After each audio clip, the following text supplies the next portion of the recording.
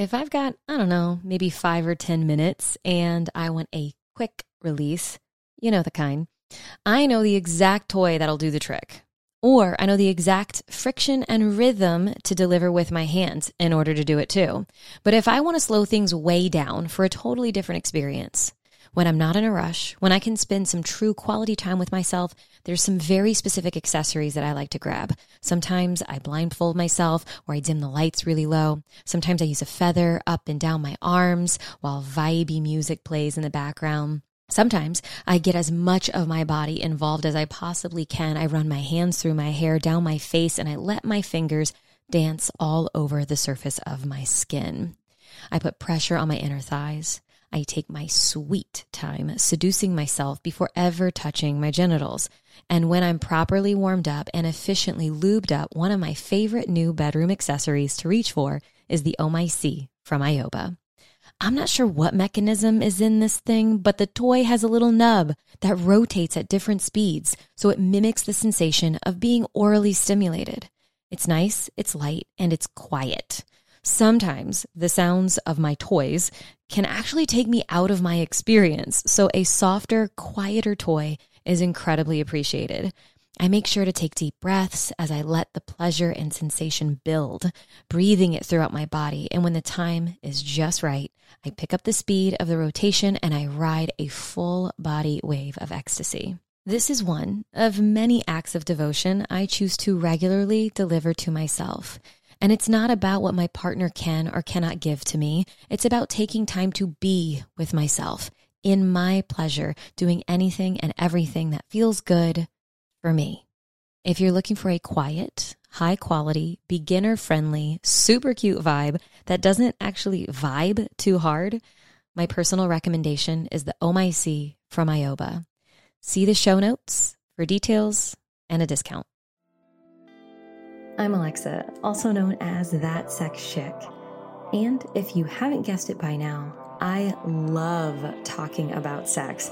Not only talking about it, but I'm obsessed with helping you create an epic sex life while cultivating deeply fulfilling relationships. There's so much more to the conversation than just the act of sex itself, which is why I created this podcast. You can expect this show to be packed with resources, advice, experts, and everyday people talking about how they have created the best sex and love lives for them. If you are ready to take responsibility for your pleasure, then you are in the right place. Now, let's go talk sex, shall we? This is a Soulfire production.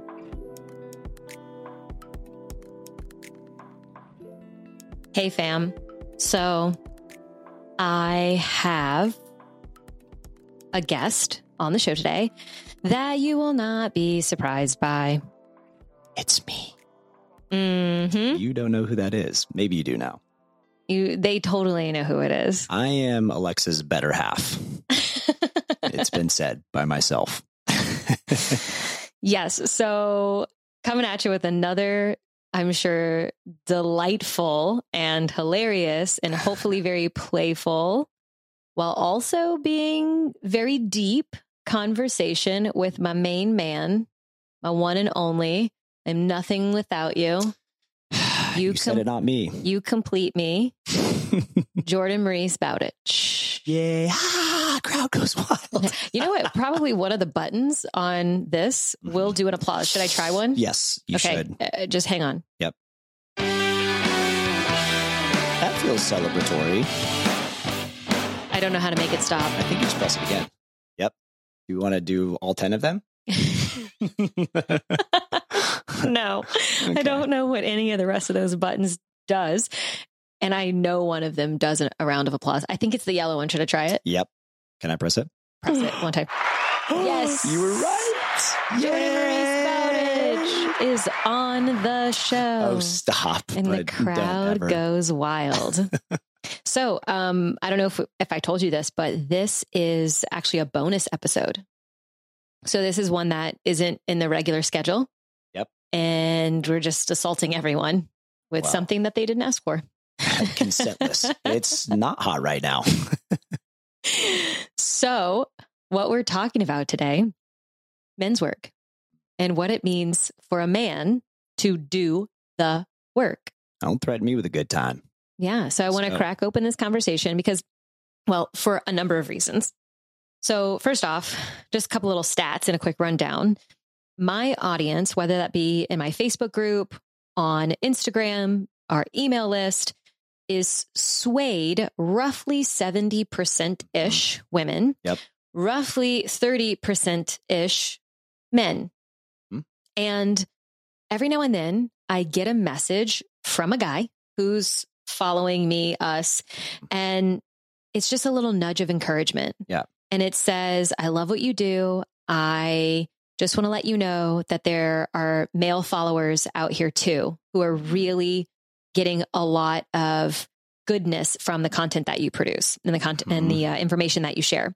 And it always touches my heart. And I look at, the work that the team's head coach, Bryn, and we create a lot of content that is for women because we are that demographic. We create a lot of content for who we are, basically. And I know that what we put out there is really beneficial to all types of people. Sure. And every now and then I get a question, whether it's from a female audience member or community member who's in a relationship with men or who dates men. And they say, what would be your recommendation for men who are looking to do the work? And, when I first got started in this, let's say roughly about 4.5 years ago, I didn't get that question very much. More often than not, the question was, where are all the conscious men? And now it's questions of who would you recommend sending my guy to? Or where could I find more information? It's more inquisitive. And I wonder if that's just kind of a mark of where we're at with people, humans relating, and everyday humans being, it's more acceptable to be doing the work of personal development. As a woman. As well, it always has been as a woman, but now that the questions have shifted, it's more digestible and palatable and understanding that men are doing it as well. Sure. And I think a lot of that is certainly post the whole Me Too era, or we're in the Me Too era. I don't really know what the language is for that, but I'm just seeing more and more Inquisition is not the word. I always want to use inquisition. It is not the word. More queries? Right. For men and people wanting more information about where can men go to do work. Yes, men's work. So that's enough of the context laying out, because really I would like to use this conversation and this podcast episode to really crack open what that was like for you. Because I know what it's like on my side. Women have been doing the work essentially. I mean, at least we have a story, very collective generalization here. We have a story that we've been in and we've been doing it for quite some time beforehand. And now we're demanding that the men show up and do the work too. And so I'm curious, what has been your journey into men's work? Because it's something that you do now professionally and as a part of your career. But of course, a whole life has played out and unfolded for you that has led you to actually facilitating. Sure. Where does one begin? I'll say a couple things. I think you're spot on with kind of like women have led the charge in personal development and doing the work. And I've heard it called like the divine feminine rising. And there's like what I perceive to be sometimes some cheesy AF posts that use a lot of fluffy spiritual language. But I think the core of it is very true, where it's like, yeah, women have kind of stepped up and have been doing so for quite some time. And men, there's been some level of resistance, aversion. And I say that / I know that because it's true for me and many men that I connect with, both in professional capacity, friends, men's groups I'm in. So it's a thing. And I think part of that is a lot of men's work for me has not been terribly palatable, has not been just hasn't resonated, hasn't felt inviting. It's been a little too woo-woo, like couldn't quite grasp it. And so that was my experience getting into the official work. And I felt like when I hear even just like the work, you have to automatic air quotes. Yeah. And like, I got to put a little distance between myself and that. Yeah. It feels constricting at times. It like feels cliche in a sense. And I get this image of like Eckhart Tolle and just like very monotone, like an ascended master, so to speak, Mr. Eckhart Tolle, The Power of Now, and many other books. Power of Meow. I say that too much. Probably. I'm going to write a book called The Power of Meow. It's probably a more entertaining version of it, though. That book changed my life. It's an incredible book, right? And I think it's a starting point for a lot of people. But if you've ever heard Eckhart Tolle talk, or if you listen to that on Audible, like I did, I actually couldn't even finish the book. Granted, I was at a different stage in my journey at that point. It wasn't like early on. So I feel like, okay, I've got most of this in one way or another. Like this isn't speaking to me in this season. But that being said, incredible content.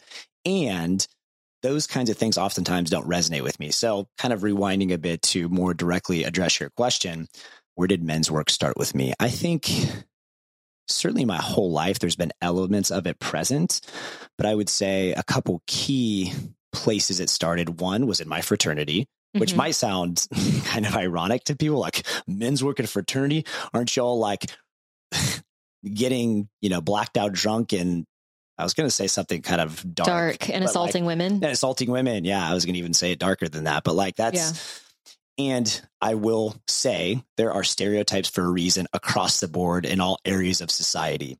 And that was not my experience.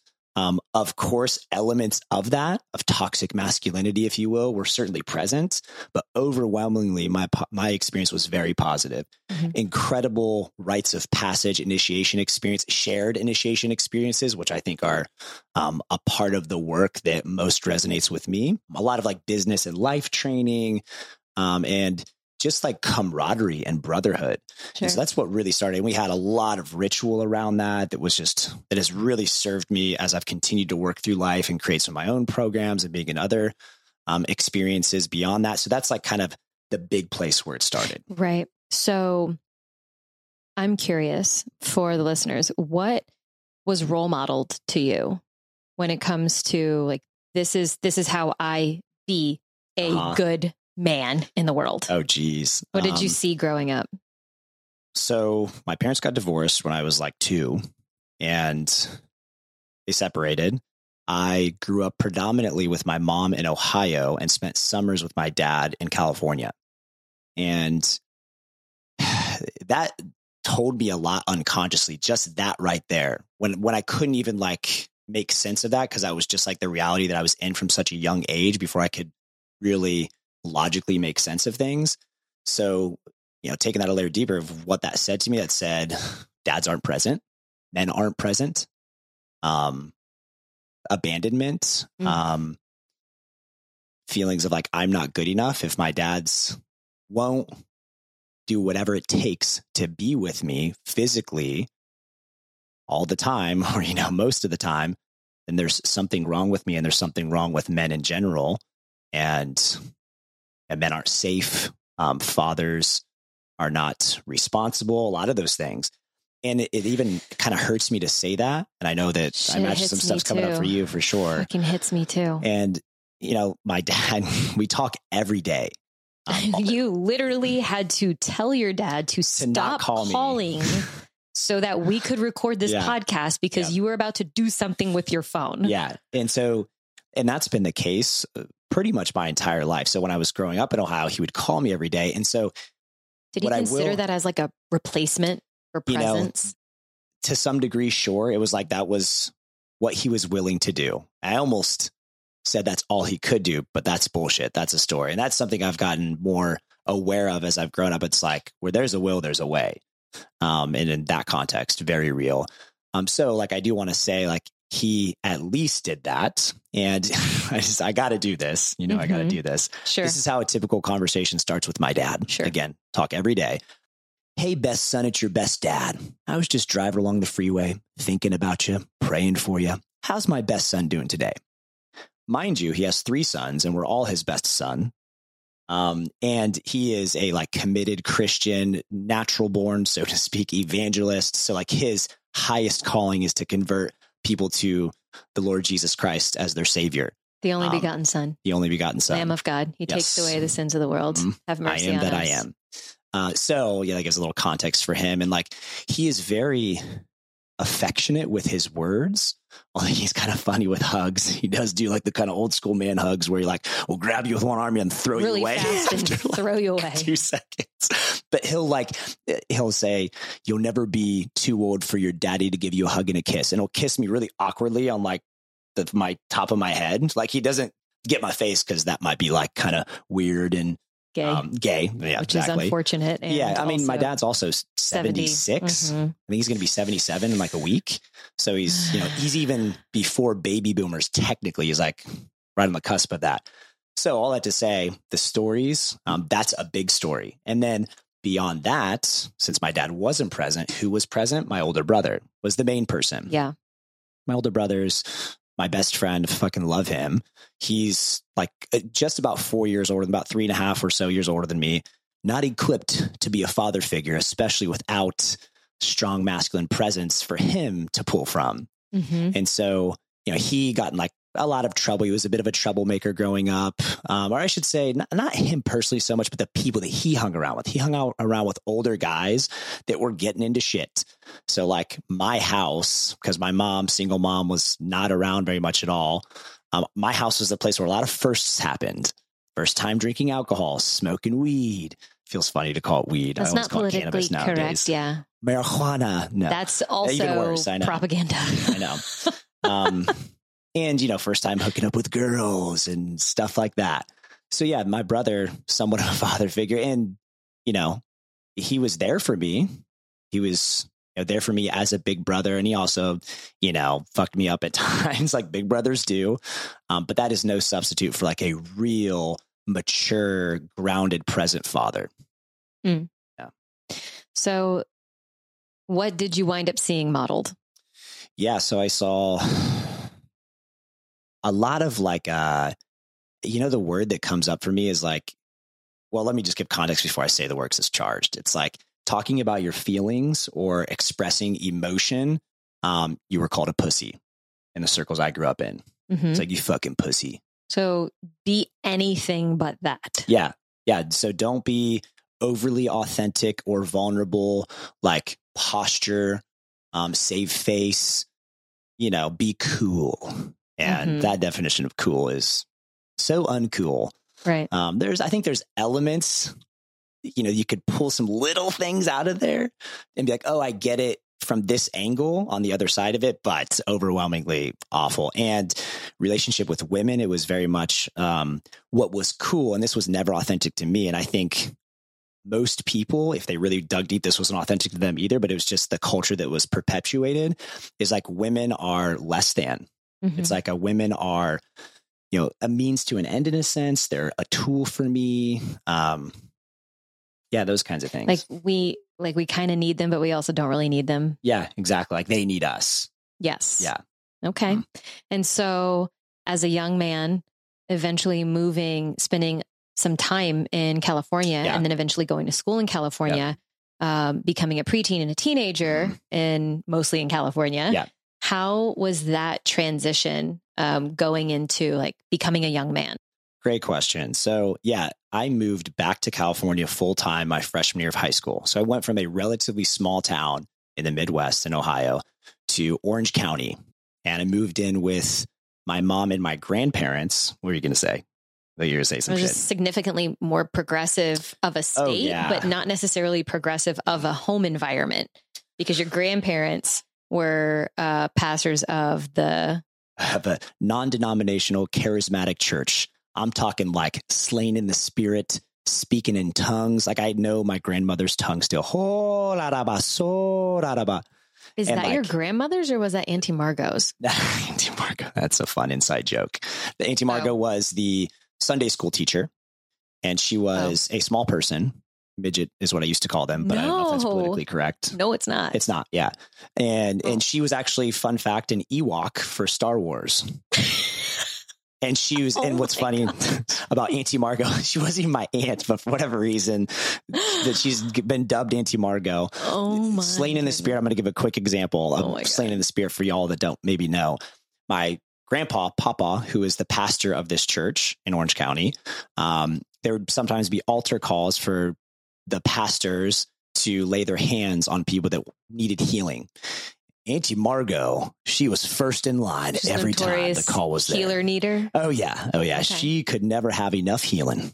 If picking up what I'm putting down. And I'm kind of being playful. I loved that woman. She was just so kind and incredible. And my grandpa would lay his hand on her. And what I appreciated about this church and like my grandpa's, you see some of the Benny Hinn stuff. I think that's right. And like other in that movement, which is really big in like the 80s and 90s. And it's like this really aggressive, intense, like the dude's sweating and he like pushes people over, like knocks them over. My grandpa didn't do that. He would just hands. But Auntie Margot was fallen, AKA slain in the spirit. Yeah. And then me and my brother would see her and she would we'd be watching her like a hawk. Is she faking it? Is it real? And then she would like scratch her nose. Like, you're faking it. Anyways, tangent aside, that was the shift. So then we went from my mom being a single mother who worked at a bar and was drank and partied. And I always felt very loved by my mom. Like a lot of affection and like she loved me and I knew that and felt that, but she was not present either. Right. And so then we went from that environment doing whatever I wanted with no oversight, no masculine, feminine, parental figures. And then I go to my grandparents in this kind of a setting in Orange County. I don't know anybody at this high school. It's like a 3,000 person high school as opposed to like the 500, the one I was about to go into, if that. And it was a radical shift for sure. And then it was like, my grandpa embodies a lot of really wonderful masculine traits. Just like a man of God, a hard worker, supports the shit out of his family, out of his wife, out of his kids, shows up every day, doesn't take days off, like puts in the work. And that was where I'm getting like some God buns, feeling a little emotion in my body. Yeah, my papa's awesome. And that was an incredible example.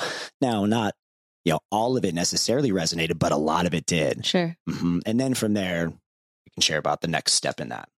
And what is the next step in that? From there, my mom moved back to Ohio. And after a couple of years of that, and I was established at this point. I was like, I like California. I'm now 16, junior in high school, but I can't really live with my grandparents anymore. Like I could, but it was time for them to, they're not parents anymore, especially my mom leaving. So I moved in with my aunt and uncle who were also pastors of the same church and lived close by.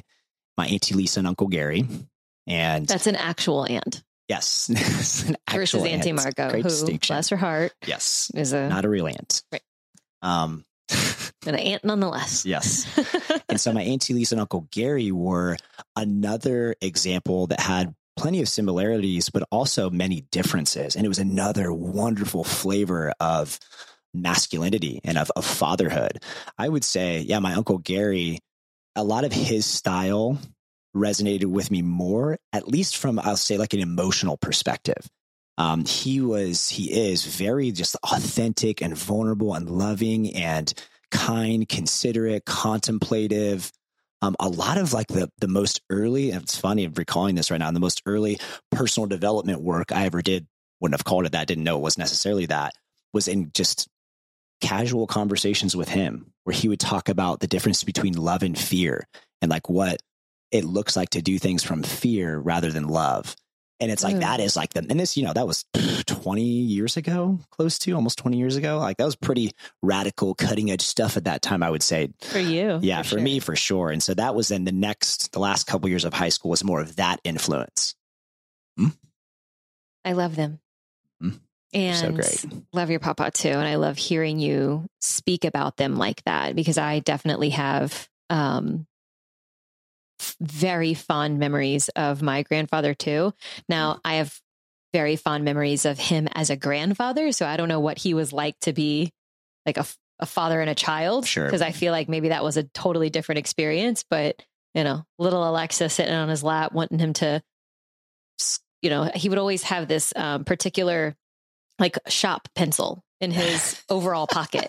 And I was so fascinated when he could sharpen it with his knife, with his pocket knife. And I loved that. And I would like go and pull it out to see if it was ready to sharpen. And if it was sharpened already, I'd be upset and I'd put it back in his pocket. That's adorable. He always had so much stuff in his overall pocket. It's like a little notebook and glasses and the pencil and all this stuff.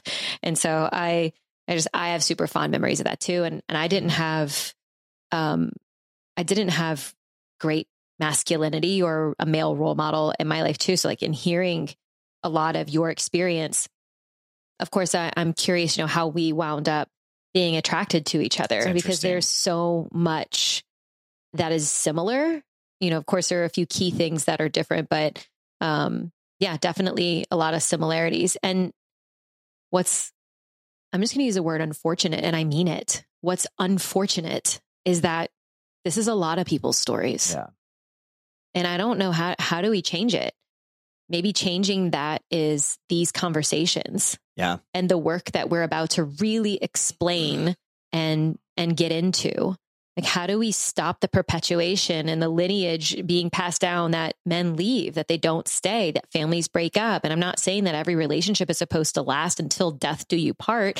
Sure, maybe every relationship has an end, and sometimes that end is before you actually go, 6 feet under. But that doesn't mean leave your children. Like, that just fucks me up. Like, don't leave your fucking children. Yeah. And then those children, if they don't wind up becoming, people who want to do the work to break that cycle and break that pattern, they don't even know what the work is. They're going to do it too. Yeah. And I think, I watch my parents get older. And when I say my parents, I'm talking about my mom, who's been on the show. She's been married 5 times and found true my mom, love. I think 4. Yeah. And found true love after, at 50 years old. This is her longest relationship. She's 65 now. So she's been together with Ernie for 15 years. So, and that's over half my life. Or about half my life that they have been, or they've been together longer than, I don't know how to say this. Almost half your life. Almost half my life. There you go. But like watching her and experiencing her as she's getting older, there's so many things that she's had as realizations at a particular age. It's taken her to get to a particular age before it's important to her to pass down certain kinds of information and make sure that like this thing doesn't, and I don't think she would say things like this doesn't get perpetuated or something, but she's just softening. There's something different. There's a wisdom there. And I respect that so freaking much. And so, yeah, how do we have some of that come a little bit earlier into the experience so that we can, before we create a child, we're focused on that not happening. Yeah. So, anyway. Yeah. So my response to that would be, and you kind of nailed what I was like starting to think, or like what I've thought is, before having kids, for the love of God, get into the work. If you at all can, it's never too late, right? What is the saying? Like, the best time to get into something was yesterday. Second best is now. Yeah. So, that's been important to me as much as I've been aware of it in more recent years. Like, I'm preparing to be a father, and I take that very sincerely. I do want to pause for a cause. As you were just riffing there and I was looking at you, I was feeling so much love for you in my heart. Oh, I have a big old heart on for this woman. You're just so damn cute and powerful and awesome. I love the shit out of you. Thank you. Yeah. I love getting to do this with you. Mm-hmm. I know it's really special. And also, it wasn't always easy, y'all, for us to be able to sit Mike next to Mike and have these kinds of conversations. And so I'm super grateful that we're able to share a lot of our journey and a lot of our experiences together in this way. Yeah. Please go look at some of my early Facebook lives that we did together when I was like pursuing her, because we met on Facebook. I reached out and then I flew out to meet her. It's a whole fun thing. The saga was documented on my Facebook lives. Yeah. We've grown so much. Mm-hmm. Yeah. So anyway, back to, men's work and getting into that, you wound up going through high school and eventually getting into college, which you mentioned right at the onset of the podcast that you were a part of a fraternity. Mm-hmm. Shout out to Sigma Chi, Delta Xi, San Diego State. That's my main frat voice. Yeah. So I never thought that I would wind up being with a frat guy. Never. I traveled so much after college. I was pretty certain I wasn't going to date someone who was from America, from the States. I was like, nope, I've had enough of this flavor. I'm good. And you strolled right on into my life because I was dating somebody right before you. Well, there was a little fling with somebody who was in New York, but before that, it was Serbia and South Africa and all that. I'm like, I'm going to choose someplace exotic. And well, I got this golden boy here. I am the most unexotic, like generic white boy you've ever seen. Yeah, sure. So, let's touch on a little bit deeper into initiations and rites of passage, because I believe, of course, lots of life showed you initiation type experiences, and going through life, rites of passage, sure. Yep. But there's something about when you describe your time at San Diego State and in that fraternity that I always want to say the name wrong. So I'm just going to say that fraternity. Sigma Chi. There you go. Sometimes I call it Kappa Sig. She calls it all kinds of weird names that are not right. In Hoke, brother. Yeah. Yeah. So, I want to touch on some of the light and then a little of the shadow. Okay.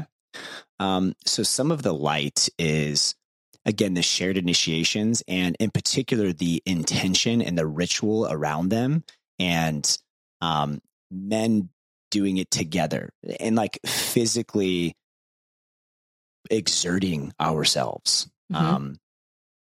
Overworked, underslept, underfed at times, and just like really having to work for something. And it's like when there's a shared struggle like that, there's a lot of self-worth, confidence, like brotherhood, community connection that comes as a result of that. Sounds like the military. And I was just going to say, like, there is that's, from my understanding, how fraternities developed, like, I think it was like, the key point was Vietnam vets coming back from the war. A lot of them got into college, and like they brought some of that intensity and that military, like boot camp, Hell Week kind of vibes to fraternity settings.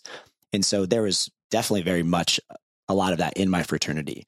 And so that was a lot of the light. And then the ritual around it, like so much and like in hindsight, I couldn't quite appreciate it at the time because I just had no real, like I definitely appreciate it. But now in hindsight, I'm like, wow, we were some motherfuckers up in there, like candles and right down to the knocks that we would do. It's kinky as fuck. So carry on. And like ritualistic knocks to symbolize certain things, and like key markers throughout the semester when you're pledging specifically of like turning points. Just all kinds of incredible stuff like that. And there's like there are a couple rituals in particular that the whole backdrop of it, the context is vulnerability. It's like where you share your heart. Like there's a whole ritual like opening, and there's like passages that are read, and it's like a candle pass is what we call it. There's other names for it, but a candle pass where you'd pass a candle around and you'd share some shit. Sometimes it would be like a win. It would be gratitude. We didn't necessarily call them those things, but that's like what it was. And sometimes it would be like, I'm really struggling. Like a parent or a grandparent just passed away, or I'm not doing so well in school, or I'm just experiencing like sadness, depression, anger, whatever.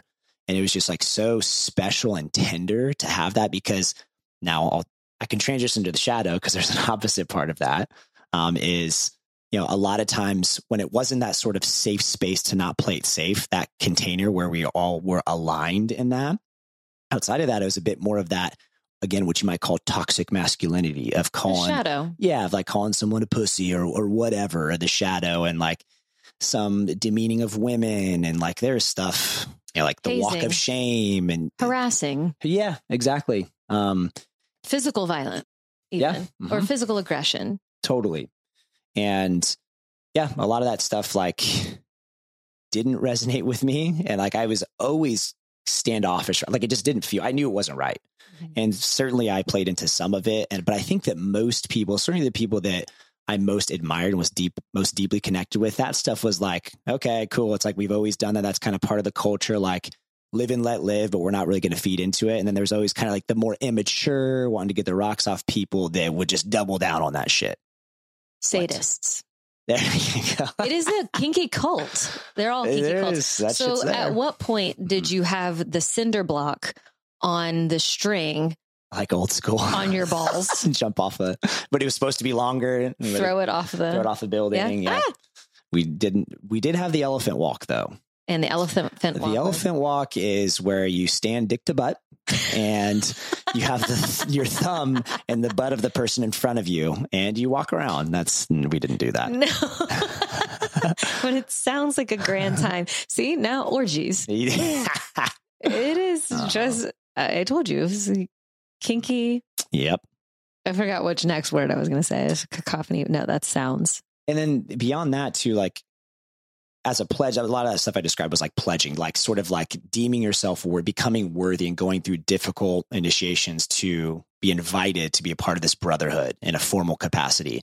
And on the other side of that, there's an incredible business and life training. Like we were managing a 6-figure budget as 18 to 21-year-old young men. And like allocating it to all kinds of stuff, philanthropy, fundraiser. Like we had stipends for people that had certain executive positions. And like we led meetings every Sunday evening where there was like a bunch of ritual around it. So it was very organized. And that was just has served me so well in life. Mm-hmm. So that was your main introduction to initiation, ritual, intention, brotherhood in a more formal capacity. Correct. Right. So after you left, was there, because I think some people go off to the military or they have some kind of really gnarly experience, ritual, initiation, something or other, and then they come back and they don't know what to do with life. Life feels purposeless and the connection is gone. Even if where they were was emotionally, by certain standards, emotionally, physically, psychologically abusive in a way, where there's a just deep bond. Yep. However it categorizes to someone who'd be listening to like what you went through. There's like a drop. Yeah. They leave and there's like a drop. What do I do now? Was that present? Oh yeah. Massively. Yeah. And I imagine a lot of men and people in general can relate to this, but maybe in particular men, that lack of purpose and that lack of community and brotherhood specifically, it is like evolutionary biology, physiology, psychology, all the things. Like it is just ingrained in men to have that. And when it's not present, there's just a massive disconnect. Yeah, there's a drop of sorts. There's depression. And I experienced a lot of that. I was more or less kind of like in the limbo of still having one foot and kind of that experience in college and post fraternity life. And it was like, but this is done. This season is done. But what do I do next? Yeah. Yeah. And is that feeling of, is the best that life has to offer behind me? Oh, yeah. And I have so much of life left to live. Holy shit. What makes this worth it? Yeah. Hey there, love bugs. As y'all know, I love sex. And if there's one thing that's for sure going to get in the way of my pleasure and my availability for sexy time, it's my body feeling heavy, my belly bloated, and generally feeling uncomfortable or fatigued. Y'all know I don't shy away from the TMI, so here it goes. Needing to poop and not being able to will 100% of the time get in the way of my yes to sex. I've been on a journey since I was 17, and I had my gallbladder removed due to gallstones and attacks. It's been a guessing game of what works best for my body ever since. I've gone through major ups and downs physically and emotionally. I've thought I've had it all figured out to quickly realize that there's still so much that I don't know about what's going on inside of me. I take my health very seriously. And while there's still so many unknowns that I am, of course, committed to going very deep into before walking down the path to motherhood next year, there's still so many question marks. And while I may not have it all figured out, there are a handful of lifestyle products and supplements that really help me feel most like myself. And when my system feels supported, when I'm moving my body and when I'm caring for my vessel, I am simply more receptive to all of the pleasures in life. One of the ways I choose to support myself on my health and pleasure journey is with a line of superfood products called Organifi. Some of my absolute faves, red juice for energy support. Now, I love coffee, but reaching for that in the middle of the day can sometimes be a bit hard on my system. So I love opting for something like Organifi Red because it's mostly made of beets and berries. It allows me to support my energy throughout the day without any additional caffeine intake, which is great because there's no rest in the work that I do, helping people who want a better sex life. And then when I'm ready to wind down, I use Organifi Gold, which is a blend of turmeric, ginger, and adaptogenic mushrooms like reishi and turkey tail. Life running a multifaceted sex and love coaching business can keep me super fired up. This tasty superfood blend helps me transition into relax mode so I can be present with my babe and my pups, and it for sure prepares me for a really great night's sleep. Above all, the best of the best, in my book anyway, is the mental and digestive support that they offer, because a healthy and supported gut equals a healthy mind, which is a lesson I continue to learn over and over again. Organifi Pure helps me with that. Now, I wouldn't share something with all of you that I didn't believe in or that I wouldn't use myself. So I'm sharing this with you all from a place of love and authenticity. Side note, I was in the same Burning Man camp in 2019 with one of the co-founders of Organifi, so I think that's pretty dope too. Anyhoozle, if you are looking for a way to better support your energy, your downtime, your digestion, mental focus, or overall health, check out Organifi at www.organifi.com/TSC. To the listeners of That Sex Chick, you get an additional 15% off of your order of USDA, organic, gluten-free, dairy-free, soy-free, vegan, non-GMO, 100% organic whole food. You know I love buzzwords. Your order. Just visit www.organifi.com/TSC. And you spell Organifi, ORGANIFI.com/TSC. What was the first experience that you had post leaving college, post exiting fraternity life? What was the next big, like, oh, there's more of this available to me? Yeah, I would say the first thing that comes up for me is a few years out of college, 2, 3, something like that. I was in a relationship with the old college sweetheart for about the better part of 6 years. And I knew that was coming to an end. Like, it just had run its course, so to speak. I was like in no position to be a grounded, masculine partner. Like, I did the training to become a good quality husband and father. There was much more to be done. No, you weren't ready at 22, 23 years old? Yeah, you weren't ready right? at that time?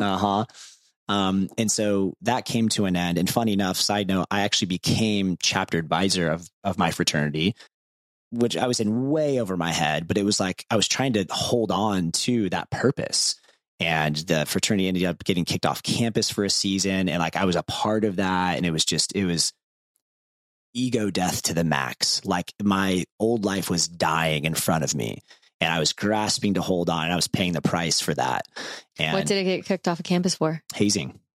Yeah. Like the things that, on the one hand, again, those initiations, those physical things are very positive, and they can be dangerous. And I'll speak my piece here. I think society has gotten a little too like PC and careful. And I also get why. Like, yeah, people have died from stupid like fraternity shit and from other stupid like masculine wannabe initiation stuff where there's just not enough safety, and just sometimes stuff happens and it's unfortunate. People die. A fun fact of life: you are going to die. So living is dangerous business, because we are all guaranteed to die. Anyhoozle. Yeah. So that was not to brush the sincerity of it all or the seriousness of it all under the rug. Of course. Yeah. And so that was all crumbling. And I was also in a job that was like, the job I think I'm supposed to do post college, corporate marketing, put my degree to good use. But it was like just so not fulfilling. And so my older brother, who he had really gotten into personal development. He was in the military, he was in the Air Force, and he was like, I think somewhat fresh out of it. He was living in Santa Cruz, going to college up there, and he was getting really into, again, personal development, the power of now kind of stuff, a lot of those practices, teachings, masters. And he recommended a book to me. And the book was? The 4-Hour Workweek by Tim Ferriss. Okay. And it just and I'd never read a book for leisure in my entire life at that point. I had never read a book that I didn't have to read. And most of the books that I had to read, I didn't actually read. You read the Cliff Notes or looked up, what do I need to know online? Yeah. So that just like massive paradigm shift. It just kind of detonated a bomb that was already going off of me a little bit, but it gave a little bit more context and language and understanding to like what might be possible. And so fast forwarding a little bit, I negotiated a remote working situation with my company at the time, using the tactics in that book, and was able to, or I should say, I was like, all right, I have to radically change my life. And so this is one of those initiations that was self-imposed, where it's like, I know my soul is crushing. Like, there was a couple week period when like the stuff was at its peak where I was just like plagued by anxiety. Yeah. I couldn't, like, I was sleeping like a few hours a night. Was I there couldn't alcohol? hardly eat. Alcohol was never something I coped with. It never has really been that way. Jerking off? Definitely some of that, actually, now that you say it. Probably. I don't specifically recall. Well, I'm just going for the usuals. Yes, sure. Usuals. Alcohol, jerking off. Probably, maybe social media, TV, cannabis at that time for sure. Yeah. I know too much of your story. Sure. All of my suggestions are leading. Yeah, they are, aren't they? Pornography was, I'm sure, as much as it ever was during that period. I always appreciate how you say the whole word. Pornography. Instead of porn. Very specific. Any hoozle. Yeah. And so he read this book, negotiated the remote working situation, sold everything I owned except for a handful of things I fit in my car. And me and my right-hand man, my firstborn dog son, Biggie James Smalls, who turned 10 this month and is laying right behind me right now, we hit the road and did that. Ended up doing that in total for almost a year. Bounced around the country.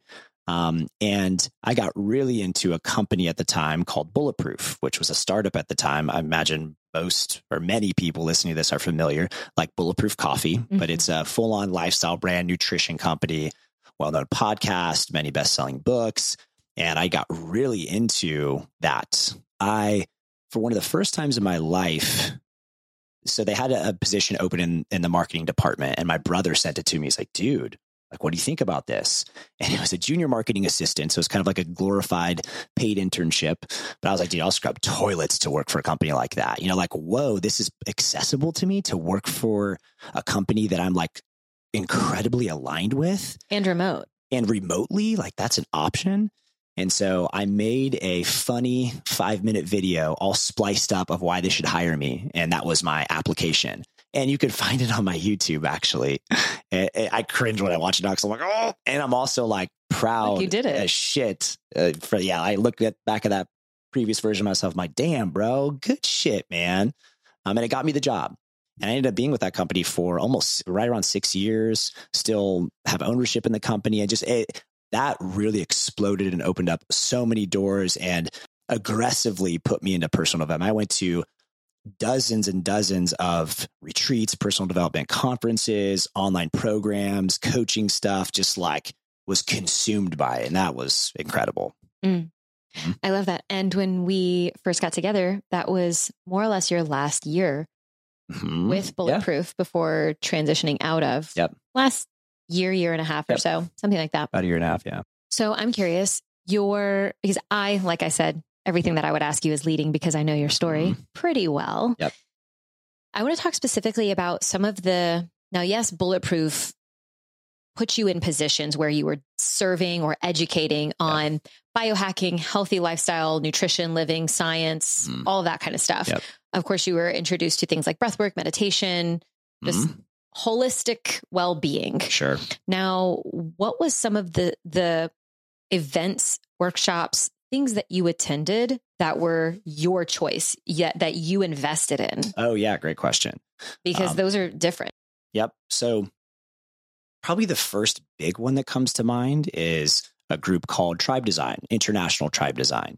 And the first experience I ended up going on several of their retreats and ended up being like one of their, I guess you could call them coaches or influencers, facilitators. He's in their downline. You drank their Kool-Aid. Yeah, I drank the Kool-Aid and it served me well. So that really, I mean, you got 100 plus people or around 100 people. It's somewhere between 50 and 100, depending on the retreat, for 4 or 5 days, something like that, in like a remote, awesome area. Like that first one was in Hawaii, on the island of Kauai. And the idea, like the core concepts are radical honesty, raw, authentic communication, elevated connection, and like a lot of communication and embodied exercises. It was a bit more communication in the beginning. And then later down the line, I brought a lot of like the bioenergetic embodiment work because I got into that in other ways that I'll get into here in a second. But yeah, like I experienced like the deep embodied courage of being vulnerable, like at the highest level, like where you would be in front of 50 to 100 people and sharing like the shit I'm most ashamed about. The stuff that I don't want anybody to know, because if they knew it, they would judge me. They wouldn't like me. I would just feel the worst I could imagine. And it was like, we're going there. We're doing that. And every variation thereof. And that, when I learned, some concepts of like what's most personal is most universal, the shit that feels most scary to me, like everyone can relate in one way or another. I mean, once I started to really understand that, and then as being a student, I was like, well, I want to lead this kind of shit too, because I love this. And I have like that knack for expressing, for holding space, and edutaining is your conscious court jester. Yes. And and so like really just being a student to become a practitioner, watching these facilitators do this stuff, it's like, wow, that is incredible shit. And after a handful of these, I then started to show up as a facilitator, and that was amazing. And then the next big one was Elliot Hulse and grounding camp, his grounding camps, which that's much more of the like counterbalance, if you will, the other part of personal development that I think sometimes is the unsung hero that I think, especially for men, is maybe the most important. Mm-hmm. And that's under the umbrella of bioenergetics. What does that mean? Bioenergetics is the energy that's present in your biology. Shocker. And it's kind of like, maybe you've heard the phrase, the issue is in the tissue, or the issues are in the tissues. What's that fella's name? It said that? Mm-hmm. I don't know. Long bioenergetics, breathwork, like the father of breathwork. Not Wim Hof. No, the father of breathwork. There's a few. There's Wilhelm Reich. Maybe I'm thinking him. Maybe. I thought there was somebody that had a bit of a longer name that was like German or something. Wilhelm Reich was German. Well, I know he's German, so maybe it was him, but I thought there was somebody else that had a bit of a longer name, and Wim Hof didn't invent breath work. No, that's why I was like, oh. No, he didn't, but there's really others. There's definitely others. And it was in the day of like Carl Jung and Freud and like all of them, there was, these people were all in cahoots with one another, so to speak. And so I became like fascinated by that, because I went to Elliot Hulse's grounding camp, where he was doing a lot of this stuff, which is again, very embodied stuff. It's like lion's breath, like staring in the eyes of another man for a fucking hour, mm-hmm. and making face and like embodying like a lion and like clawing at each other. And it sounds maybe a little bit weird, and it is. And it is like, there's so much primal energy in a man's body in particular that is not exercised in the modern day and is unnatural. Yeah. Like, being in these, like everything that most modern humans do in like a developed society is like, there's so much product of the mind everywhere. And it's a grateful tool, but a lot of people have become like slaves of those tools and sort of in a trance by them. And the other stuff's still there. Yeah. And another great way to describe this concept is like, there's talk therapy, which is like the communication stuff. And this is body psychotherapy. Yeah. So this is like body stuff. And there is so much happening in the body. There's so much like repressed expressions that then become suppressed or like subconscious in the tissues of the body. And that's got to get out somehow. Mm-hmm. Like, and it can be something that happened in childhood and all the way up to the present moment that I may not even remember. But it comes out sideways. It comes out as like a passive aggressive, resentful, whatever toward you potentially, or toward somebody, whatever. Right. Or it comes out like in autoimmune issues. Oh, dis-ease in the body. Right. 100%. Yeah. It comes out in health. Absolutely. Right. And so that really resonated with me even more than the communication stuff, because I felt like I always had a decent grasp on that throughout life. I certainly was taken to another level, like simple things like using I statements and owning my own expression instead of, when you do this and you feel this way and then you go do this. And like when I hear people talking like that, I'm like, no. Don't you project that shit onto me. Like, own your experience and I'll own mine. I immediately disengage with those people. Totally. And like, unless they're my family. And right. And I had no awareness, like people were flaunting their wee-wees around everywhere. Mm. When we do this, I'm like, put your wee-wee away. I don't want to see that. I don't want to feel it. I don't want to hear it. I'm not a part of your weed. I'm not a part of your weed. And so, yeah, definitely like things like that in the communication element. But then again, there was this other part that was so intriguing that I had never like heard of really, but it made so much sense. And then when I experienced it, like a lot of Osho active meditations are a big part of that world, which breath work, like crazy catharsis, like any emotion that I've ever had or anyone that has wants to be expressed, like having the space to just let that out, screaming and crying and laughing as hard as I can, and having a container to do that in this grounding camp in particular, and other even more immersive experiences like the Tantra energetic stuff with a mentor of sorts, Krisanna Locke, who just holds incredible space and trained directly under Osho in his heyday. A lot of that stuff. I could talk about this shit forever. I know that you can, and there will be an end to this podcast. I don't know if y'all noticed, if you think I can gab, imagine what like a real life conversation with Jordan and I is like. It's good shit. I think it's good shit, but we both are usually not short for words. Yeah. So basically, these experiences you sought out and you attended. Yep. Very quickly, what were some of the feels that you got in deciding to go do some of those things? Oh, it was terrifying. Like it's the fear of the unknown. It's like, yeah, it takes a lot of courage to invest the money. Like I remember that first Tribe Design retreat, I think it was like $2,200. And at that time, however, 6-7 years ago, that was like, where the fuck am I going to get that kind of money?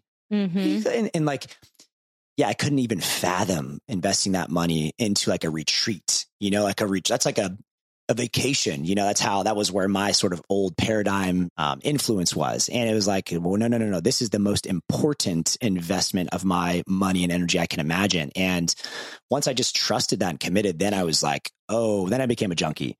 And I've easily tens of thousands of dollars in stuff after that. Cause once I experienced it, I was like, holy shit, this is so important. And like the ROI is incredible. This is way more valuable to my life than anything. Yeah. And any physical thing. Yeah. And so that's where like the work starts, is like making that commitment and charging the credit card or whatever I had. I think I literally did charge that all on a credit card because I didn't have that kind of like liquid cash available at that time. And it was like, once that happened, I vividly remember it was like the universe was responding. It was like validating me. Or it would even throw more stuff back. How serious are you about this? Like, how committed are you? And there was like, there'd be seductive happenings to be like, you sure you don't want to back out? Yeah.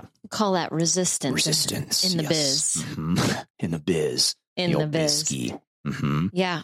Okay. So, because I can imagine for a lot of people who could be listening to this, or like I mentioned before, we have a large chunk of our listeners in our fellowship is women. And I imagine some of them will just send this podcast link to their friend, brother, significant other, somebody, and be like, yeah, cool. Great for that guy.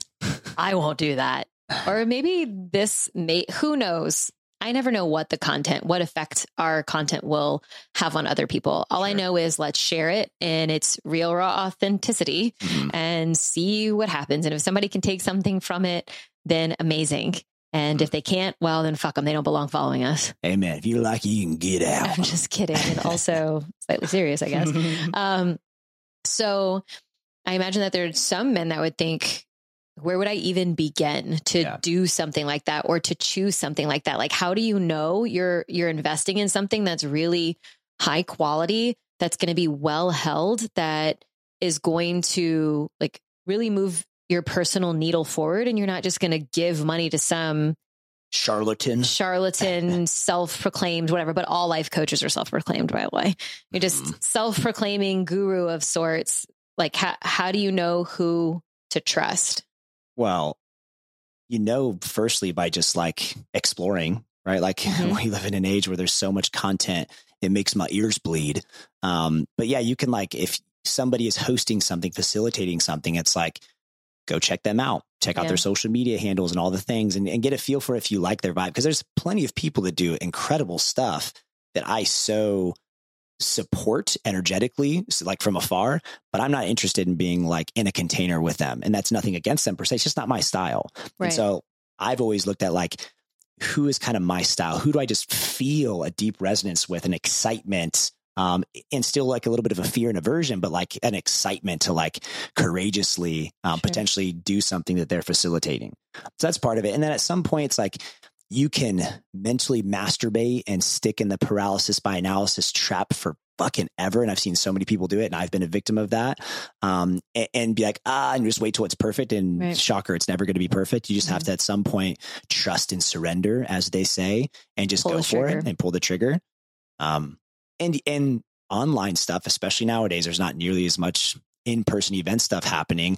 That still is, incredible. Nothing is a substitute for in-person stuff, but certainly a complementary piece, and a very important piece as well, is the virtual stuff, which is a little bit like, it's way less of a barrier to entry. You don't have to do the whole travel thing. They're typically less expensive, and it's a great place to start. You can do it from the comfort of your own home, so to speak. It can feel less aggressive. You can dip your toes in, so to speak. And I do like the piece where you can get started and you can feel it out and try someone on for size and decide, oh, I really enjoy this person's energy and space.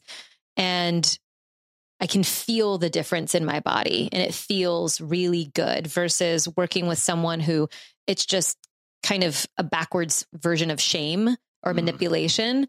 And it's really, to me, I love working with people where everything's an invitation. It's like, here it is. This is what I'm doing. And come on for the ride if you want to come on for the ride. And so I think for you, navigating some of these things along the way, there's so many flavors and so many other levels to grow. Your life has led you to these places and then led you to me. And personal development has stretched into another bucket. Oh yeah. And the sex, love, and relationships in general, for sure. Yeah. I mean, I really enjoy doing work on my inner child and looking at all the shit that was or wasn't present when I was growing up and continues to play out in these really beautiful, magical, and fucking frustrating ways as an adult, and I can never be rid of it. That's cool and all. And I can only take doing so much of that work. Totally. And before I'm like, this needs to be fun. Oh yeah. Hot, sexy, joyful. I want a heavy dose of excitement, thrill, adrenaline, eroticism. I want a nice dose of that with my, let me cry and process for a couple hours in the corner. So I would love to give a quick little example of that. Sure. So I so agree. Like, my kind of brand, personal development, my style is sincere, but not too serious. It's like, it's very playful. It's very expressive. An example of something that I do that's like just such a unique thing, I think, that most people in general and men have not experienced, is freestyling. And so like, I do this in person, virtually, where I'll host a freestyle circle. And so we'll throw on a beat, or like we as a men's circle collective will create a beat, and then each person has the opportunity to freestyle. So to just like speak off the cuff. It doesn't have to rhyme necessarily. It's cool if it does, if you're like better at it, or if you want to like try that, or it can just be like spoken word, flowetry, whatever comes out, and just being so present in your body and in the moment and in all the feels of being seen in a vulnerable way like that. When I do this in my Manifestation Men's group, it never ceases to amaze me how maybe one or two of them have done it, but most of them have not. And they are just fucking lit up afterwards. And it, it so brings up so many feels. It's so kind of scary. And then on the other side, I was like, wow, that was awesome. I want to do that all the time, but also never again. So thank you for that. I was trying to get you to talk about sex. So clearly I'm not that great of a podcast host, because my guest just wants to do whatever the hell he wants to do. Just wants to lead y'all. I'm an unruly mofo. In all kinds of directions for approximately 6.5 hours. At least. So he just wants to live in this office with the shelves with all of the sex toys and the dildos and the bright shiny lights and all of the cool equipment. He just wants to live here with the headphones and the microphone and tell his story. Okay, baby. You ready? Let's do the sex thing. Come on. Take your clothes off. Shut up. Okay. So yes, I was leading you in that direction, though. I really do love a good freestyle circle. And I have been a witness to you leading freestyle circles at retreats and experiences. And I'm always very surprised and impressed what some people have inside of them that they don't even know that they have inside of them. And that is a translate/segue into more of the sexual stuff. Sure. And for us specifically, when you came into our relationship, I was deep in personal development too. Of course, I have my own preferred flavor that I enjoy. And I love doing all kinds of retreats and experiences, but I personally feel very grounded to myself. Yeah. If I look at the more woo in my chart and my stars and all of the above, my elements are wood and fire a lot. And yours, I believe, are the same, mostly more fire than anything, but mine are wood. I go wood. That's Chinese. She likes herself some wood. Shut up. This lady. Earth. I promise you she does. Jordan. I will not ever stop. So earth, I didn't mean wood. What are you making me do? Stop it. Earth and fire. So I feel very grounded. So some of the like really airy, fairy, I don't even know how else to describe it. Like I will sit in the corner of an experience and I'm just like, I'm absolutely not doing this. Like I'm just, and not because I have so much work to do before I can do that. I'm just simply not that kind of person. And I see a type of ego and a type of energy that I just don't want to mingle with. Like I'm cool, feet firmly planted on the ground. And so anyway, sharing, I don't know why I was sharing that. You distracted me. I had a reason and now I forgot it. We talk about the sexy stuff and we're into personal development. Yeah. We first met. Oh, yes. And then when we first met, I presented that to you as if you want to be in a relationship with me. This is a requirement, is to go on a sexual development journey alongside, entangled with your personal development journey. And I think you had never really been exposed to any of that before. Minimal for sure. And I'm going to fast forward us through that and just say we've attended numerous workshops, lots of weekend long experiences. We've personally hosted, because this is my work is in sex, love, and relationships. And then through a lot of education and dragging Jordan to things and stuff and being present on some of his group calls and all of that, he's gotten a lot of exposure to what I would call personal sexual development. Absolutely. And so that, I'm sure, has really transformed how you interact with your sex with me, and just like sex in general. I think before you were facilitating and you'd become a facilitator in your own right and hosting programs and groups and all of that, but they didn't really touch on, it was like, own your sexuality, whatever that means. Exactly. Yeah. If that, it's one of those things where it permeates every element of one's life, of my life, I'll say, is sexuality and like awareness, experimentation, healing, courage, all those things in that context. But it's so, I hate to even use the word taboo anymore because fuck that noise, but it's just like one of those things where it's like, we'll just leave that stone unturned. Right. But I think so many people just simply don't know. They don't know what's available. They don't know like the thought of communicating on certain subjects. It's like, I don't even know the language. Yeah. I don't even know what to say or how to say it. And it's been bred, this hush hush culture of like, we don't talk about this, has bred a bunch of people that are just kind of like dopey and lost in the subject, or they only understand communicating about sex is a sexual thing instead of it is a regular old topic. Yeah. And this is how we communicate it. And we can talk about the weather, and we can talk about your last orgasm, and we can talk about when you're going to the dentist next, and we can talk about the last thing you had inserted into your butthole. So it's, that's at least what I'm on a mission to do, is to create those kinds of butthole. Is to put things in his butthole. No, is to get the conversation to be that kind of neutral of sorts. So personal development for you is now incorporated more sex stuff, which absolutely I love. What would you say are some of the highlights of that? It started with just the awareness of it being a personal development practice, and then treating it as such, surrounding ourselves with sexual influence. So like first erotic novels I've ever read were since dating you. So I would have never thought to read an erotic novel. Like, that's weird is like what I would have said, or like I'll read anything else first before that. You even listen to them on audio. I have. And they're hot. They're so hot. And I get so much like inspiration and ideas from those. So yeah, like that's been a thing. And like certainly the world of BDSM. And I was already into Tantra when we met, but like a different context of it. Like it was very applicable. And I was like leveraging it, so to speak, or it was integrated into my sexual practice, but not with these other elements present. It was more just like the breath work, the deep presence that Tantra teaches, but these other elements just make it so much more well-rounded, and they, again, permeate to other elements of life.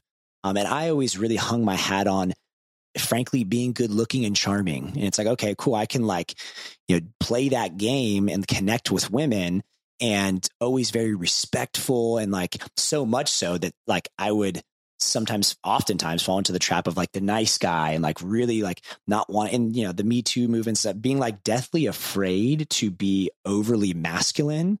Or probably overly sexual. Or overly sexual. Absolutely. And since being with you had these influences and the opportunity to have that reflection and to be a little risky, so to speak, and flex some of those muscles that were pretty unconscious. And it's been incredibly rewarding. Mm-hmm. Yep. I've even drug him to a weekend-long workshop called Tantra Meets BDSM. A couple times. Where I shoved my finger into the soft spot in his jaw so hard that I never see this guy get properly fired up, angry, because he is, like he said, the nice guy. He's chill. He's happy-go-lucky. He's all these things. I stuck my fucking finger right in that spot, and he just made two fists and just turned completely red and shouted so loud. And I was like, that's what I want to fuck. So we play a really delicious dance. Mm-hmm. He's my bright, shining ray of sunshine, light of my life, and I'm his dark, moody cloud. Yang. Yeah, sure. Because they call it yang, not yang, not yin yang, yes. Yin yang. Did the person who developed yang also correct everyone who says chakras? Yes, it is chakras, not chakras, chakras. So I know that there's been so much more that we have not spoken about when it comes to your development and what men's work could look like, or doing the work when it comes to being a man today. Mm-hmm. Now, certainly my journey looked similar to yours at certain pieces and parts, but very different as, let's say, a young woman going through my developmental journey. Mm-hmm. And I am curious.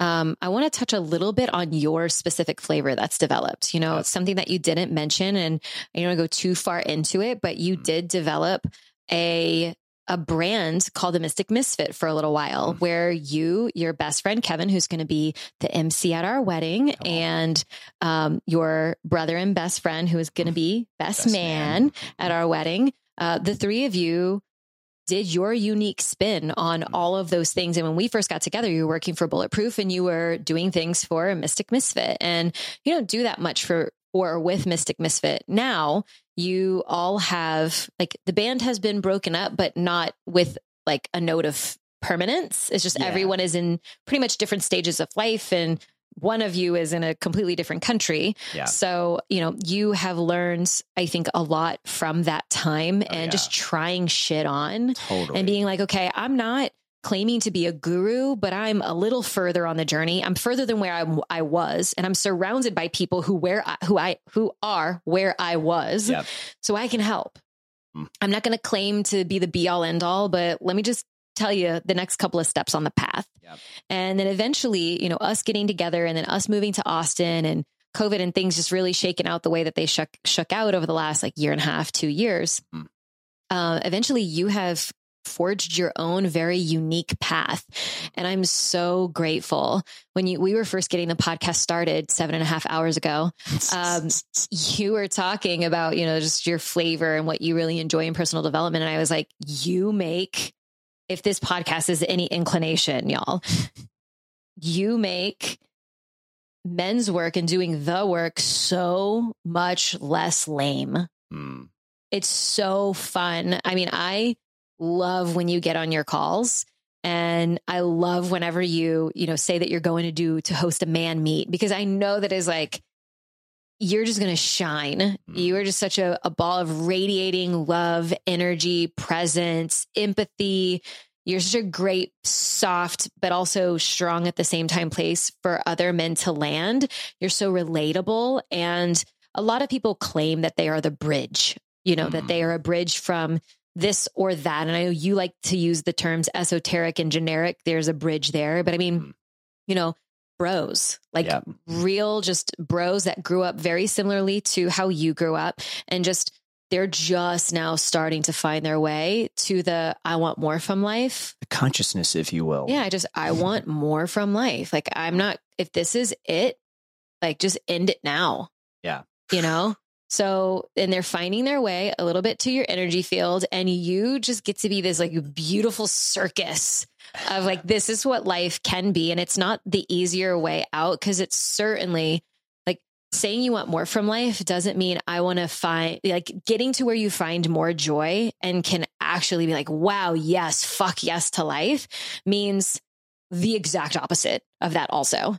So I think what people are like, I want more from life, and it's just this steady, neutral, boring, or even sad. Yeah. Or like the weekend warrior thing, where like it's like, I just live for the weekend, or get fucked up and like, feel like shit and do it all over again. Surface level fun or party or something. I don't know. I don't want to make these like gross claims that nobody's life is good if they don't go the road down a road of personal development. I'm just seeing that at some point the question is like, what else is there? And sometimes the break for people is the breakup of a family or the breakup of a relationship, or it's like they force something huge to like explode or self implode in their relationship so that they can get the shift or the change that they want, that they can crack themselves open and get to the next level or layer of who they are, so that they can feel. I think that there's just a lot of people get to a point where they're like, I just want to fucking feel something, anything, attraction to my partner, lust for life, a desire to experience pleasure, I just want to feel like I'm a fuck yes to myself. She's speaking it. She's on fire. Yeah. It's deep. It's deep shit. So I don't know where I was going with that. You were just on the soapbox, and I was just in awe. I feel you. Where do I sign up? I'll go to war with you, baby. I know that you will. Having these kinds of conversations with you and your little like dialogue on the side, I'm like, I don't even remember what I was saying. I'm hyping her up. I am a world-class hype man. I'm totally going to blame my lost train of thought on you. You can't. And my devilish good looks. She's helpless, y'all. Anyway, I think where I really was is that I think a lot of that was kudos to you and forging a path that doesn't look boring and sad, and like doing the work has to be this deep, dark inner child. Go to your therapist, which, by the way, have one of those if you don't have one of those, or a coach or somebody that you work with. And I put my finger up in the air. Have one of those. Those are great too. And I just love that you've forged a path where you're creating experiences and environments for people to be like, yeah, I do want more from life. And it gets to be a party. Yeah, absolutely. And I'm going to like celebrate you and your sadness and your tears. It's like someone gets vulnerable in one of your containers and they start to cry, and it's like, come on, like you're so give me more cheering for them in it. So it's not just like, yeah, I'm also sad. Everybody, if you could rub your hands together and send some love to the John in the square on the Zoom screen. It's just like, fuck yeah, like you feel. So anyway, I would love, like, let's say our last couple minutes for you to maybe give a little explanation of how you've come to your personal brand of men's work and what it's like to, let's say, work with you. Yeah. I would say it's sampling the buffet. There's so much awesome stuff out there, and I've been so fortunate to experience a lot of it. All the stuff I described, and I love that you referenced the Mystic Misfits, because we were like a traveling conscious boy brand, if you will. And it's funny you said that we're not gurus, like you kind of like use that language, and our tagline was the gurus of fun. And that was like our thing. It was like, how can we just create the most fun container that is meaningful? It's not just like that has a deeper meaning and like brings up just big energy and expression, all those kind of things. Because I just felt most authentic to me and to us. And that's something that I've carried into my personal stuff. And I very much see myself as the player's coach. And you've heard me use this analogy before, instead of like, a coach of a basketball team, for example. I love basketball. It's my shit. There's certain coaches that are like, they feel like a coach. They're they just have like an older kind of energy to them. And there's nothing wrong with that. That is one style that can be very effective. And then there's like the player's coach who just has a young vibrance to him. And even though he's not technically on the field or on the court with you, it feels like he is. He is like yelling. He's energized. He's encouraging. He's like leading the troops by being like a servant lead. He's like, feels like he's doing it with you. I mean, that's very much my style. So like in my stuff, I'm doing like, I have like a thing called rejection therapy. Like we're like asking for big things or doing scary things that we might get rejected in. And like, I want to win that game as as the facilitator and the holder of this container is like, I'm going to push this so that I can like forge the path and lead the way for others to really push themselves. Yes, I will put something in your butt. Exactly. Okay. You won't get rejected. Thank God. I'm sure he has for it. He, they, I don't know who God is. I don't know what pronouns God uses. Well, we all know that God is a man. That is a fact. If that's a fact, then I don't see what he has to do with that. But he has a big white beard. We might as well thank him. He's a Caucasian American.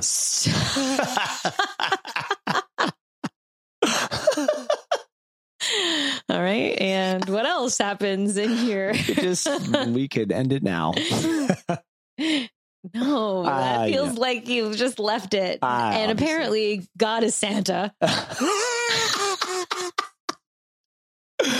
I like to picture my God as a Santa, just a jolly fat man who loves cookies and milk. Okay. And gives gifts. All right. So your brand, Men's Work. You said something about God. You were going on some sort of trail, but I wasn't. I just said God had nothing to do with me putting something up your butt. You said God, Lord willing, or please God. And I was like, he doesn't have anything to do with it. Yeah. So that is essentially it. Like it's a fun, safe space to not play it safe. It's, like I mentioned, sincere, but not super serious. It's the work in a different kind of style and container, where there's a lot of, again, embodiment, breath work. There's that bioenergetic body psychotherapy element that is, that is like a big part of the experience. There's certainly plenty of the talk therapy, if you will, and communication exercises and stuff like that, counterbalanced by the embodied stuff. Sure. Well, in our programs, just to make this podcast, this 8.5 hour long podcast about me and Definitely. what we do, that has been something, it's taken us years, really. And I say us now, it's taken me, and now the team has grown, but it's taken us years to make programs that focus at least a third of all of our products and services on embodiment. Yeah. And that's something that when we first met, you were doing right away. It was more embodiment kind of exercises, getting the body involved in the process over just the mental masturbation and the mind circles that people can get into. Some people can get into. So, I love that you do that, because so many people come on to calls and things, and the first thing that you do is like have them do all kinds of weird shit. And it's awesome. And I'm sure so many people who've never experienced any kind of work like that are just like, fuck, why did I sign up for this? But it's so good. Yeah. I always like creeping on your calls occasionally and like just sneak in. I'm like, oh my God, they're so cute. And I love that. And I oftentimes will do like an Insta story, or I'll share my piece as the person who is with someone who focuses on this area of life, or like just generally speaking, like focuses on being and doing better. And it feels so good. We don't have all the things figured out. But we do. We have some things figured out. But I'm really impressed with both of us and how we show up in conflict, because we're never not going to have conflict. It's just not going to happen. But I really like the way that we show up, how we own our shit, and we make it through conflict. And we make it through conflict on the other side in love. Yeah. And it feels so fucking good to be in partnership with someone who's committed to himself first, to our relationship second, and I would even say purpose third. That's not very David Deida, is it? It's not. Purpose is always first. Well, what if your purpose is fueled through me? Well, it is. I like, obviously I'm So so those things are aware. kind of I become like- more and more aware of that. Yeah. Like through me, you can have anything. Anything. Ain't it the truth? It is a truth. So it feels so incredible to be supported in relationship with someone who is like, holy shit, doing this. And then I love sharing about how it feels being the partner to someone who's affecting change in so many other relationships. Because I know that men come to you for all kinds of reasons, whether that's health or mindset or a business thing that they want to do, or they want some strength in some other area of life. But a lot of them, I'd say probably 100% of them, are challenged in some way, shape, or form when it comes to sex and relationships. Absolutely. It's the biggest one. It's the biggest one. And I think, wow, their current partner or their future partner or partners are like, it's just going to change. Everything's going to change doing this work. And it feels really good. So to round out our 9-hour and 42-minute It's conversation. been like an hour and 19 minutes. It has technically been 1 hour and 19 minutes. I think we're doing good. Not very many of our episodes are that an hour. lengthy. And this was supposed to be a bonus episode that in my mind, I was like, it'll take 30 minutes for this bonus episode. This is a really big topic of conversation. Sure. And I realized as I was trying to kind of get us to the finish line, there's still so much more that we could talk about, because I didn't have a script for this one. I usually do have a handful of questions, but this one I was like, let's wing it. Of course. Saddle up, y'all. We're going for another hour. Winging it looks like over an hour long conversation. But even when I have the little sheet, it still kind of gets a little lengthy, a little girthy. Real girthy like. So fun fact, everyone. And you heard it here first. News flash. Yep. Sex and Love Co. is our company. We have grown. I am that sex chick. Jordan, you can find him everywhere as Conscious Bro. And I'm sure you heard through this podcast episode that definitely Conscious Bro. Sometimes more conscious than bro. More often than not, more bro than conscious. You know, I would say 60-40-ish. So our company, our team has expanded. It used to be me as a solopreneur, as the kids call it. And I used to have one-on-one clients and run a group program here or a group program there. And things have been moving and grooving and shaking and expanding. And, you know, we're running programs for women, and Bryn is leading the charge. She's I would say our head coach, our head assistant support coach, and she's running a program. I have my own programs with Sex Coach Prep School, where I'm helping to train and teach people who want to do work in this field. That's like my area. And then of course for Jordan, he is working with men, and he has been officially a part of our team for the better part of 6 months. Half a year. Has it been that long? Wow.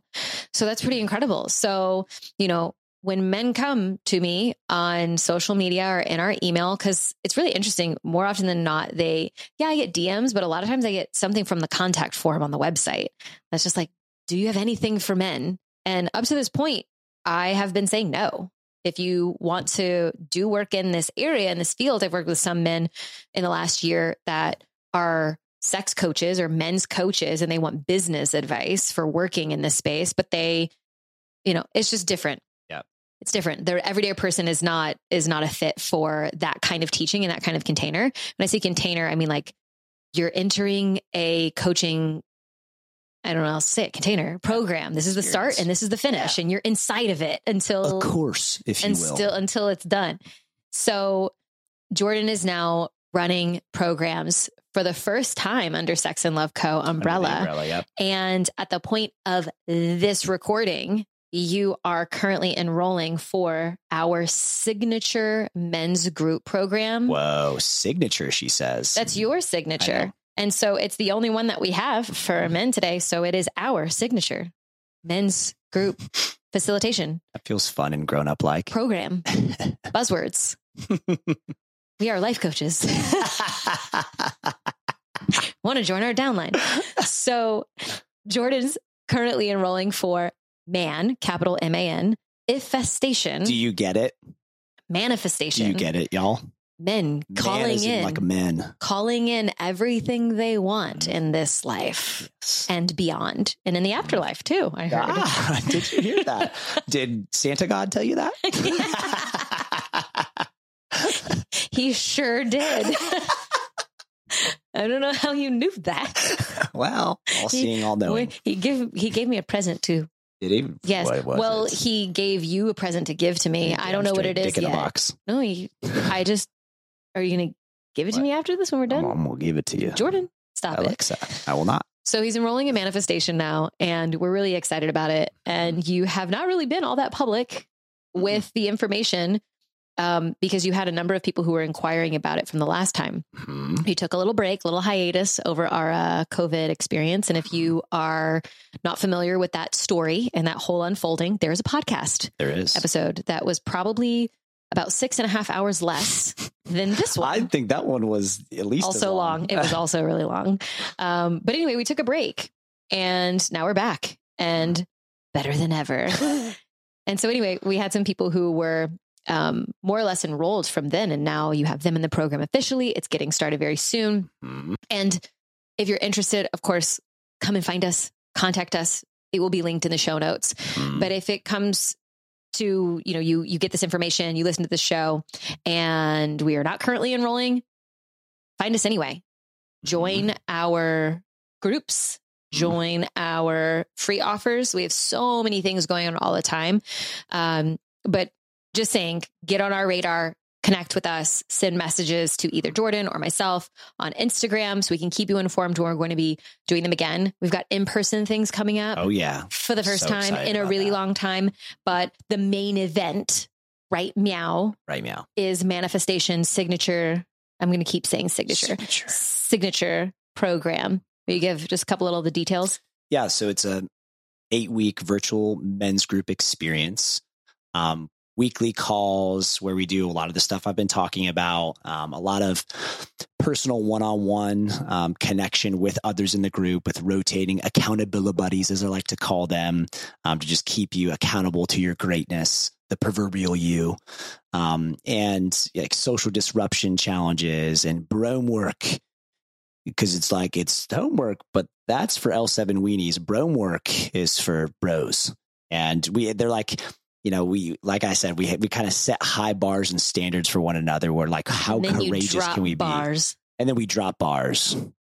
Freestyle. Come on. You want me to drop a bar right now? I'll drop I feel like bar right now. I'll get wickety wild. No, I won't do that. Ridiculous. Yep. I'm a ridiculous. You are.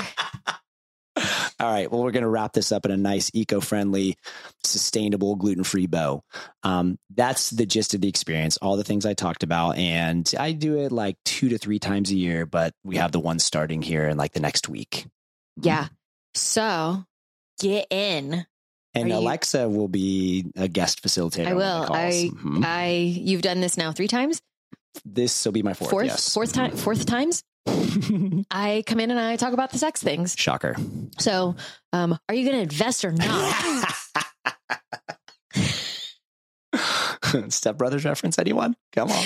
I've referenced all kinds of stuff on this podcast. You being here gives me permission to take myself way less serious. I dig it. That was not grammatically correct. You being seriously, way less serious? Seriously. Less seriously. I'm the grammar police. All right, love bugs. This has been a big old conversation about Jordan's journey to being a great man. Oh, that feels good to hear. Yeah, you're still working on it. Of course. You're, of course, a much better man since I've come into your life. Well, definitely. I need to give all credit of who I am and am becoming to that sex chick. I'm not going to keep going. That's all you get. Which is a lot. How about this? You're welcome. Now get on your knees. Oh, don't threaten me with a good time. I can do that right now. Okay. I'm going to hit end. Okay. See you on the next episode. I will see you there. I will see you at another time. On another time. It's confusing. Do less. Now you're just doing nothing.